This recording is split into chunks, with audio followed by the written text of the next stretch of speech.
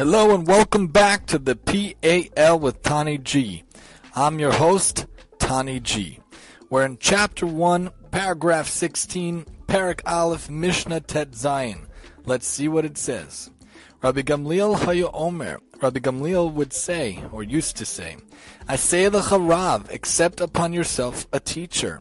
V'histalik min hasafik, and remove yourself from uncertainty. Ve'al tarbe le'aser umados, and do not give an excess when tithing by estimating instead of measuring for giving tithes. So let's see what the notes at the bottom of the interlinear Pirkei Avos say. Accept upon yourself a teacher. The same advice occurs in Mishnah 6. There the reference is to a teacher of Torah study. Here, to a teacher in practical matters of halacha, Torah law. Alternatively, this dictum is addressed to one who is himself an authority. Even he needs to have another authority to consult in matters of practical halachic decisions.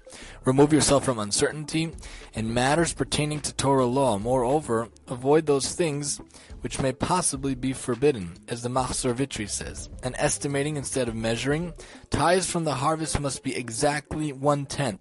The allocation is to be precise, not arrived at through guesswork. The Meiri perceives this in a broader sense as a caution against rendering halachic decisions by conjecture. One must meticulously examine the law until it is entirely clear to him, or else he should consult others. So in this Mishnah, in this paragraph, we see some good practical advice.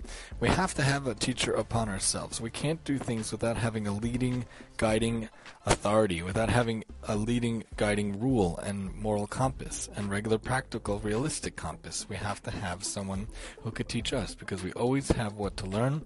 We always have what to gain from others, especially someone who has more experience and has more knowledge than us. So we always need to have that teacher in spiritual and material matters, and spiritual and material rules and laws. Remove yourself from uncertainty. When there's a case, when there's things that are going on that you're not sure about, that you're not certain, just take yourself away from it. If someone asks you advice and you really don't know what to do, it is a good thing and it is an okay thing to say, I don't know, I need to remove myself from the case. If there's a case that you're really emotionally invested, that you don't feel like you could have a clear, concise manner of thinking and approaching the subject, also remove yourself from it, because you're not certain that you'll have an objective viewpoint, and you're not certain that you don't have too much personal bias or too much personal interest at stake.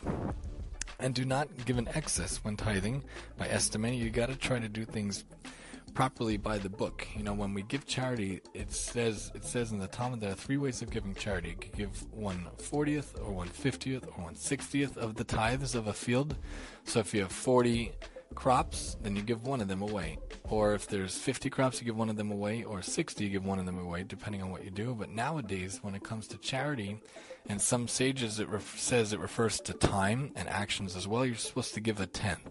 And some say you could give up to even more than that. Some say you could give 10%, and some say you could give up to 20%. But for the rest of us out there who really can't afford 20%, we try to do the 10%. And the other sages who say give time and action in terms of 10%, that's a good rule as well.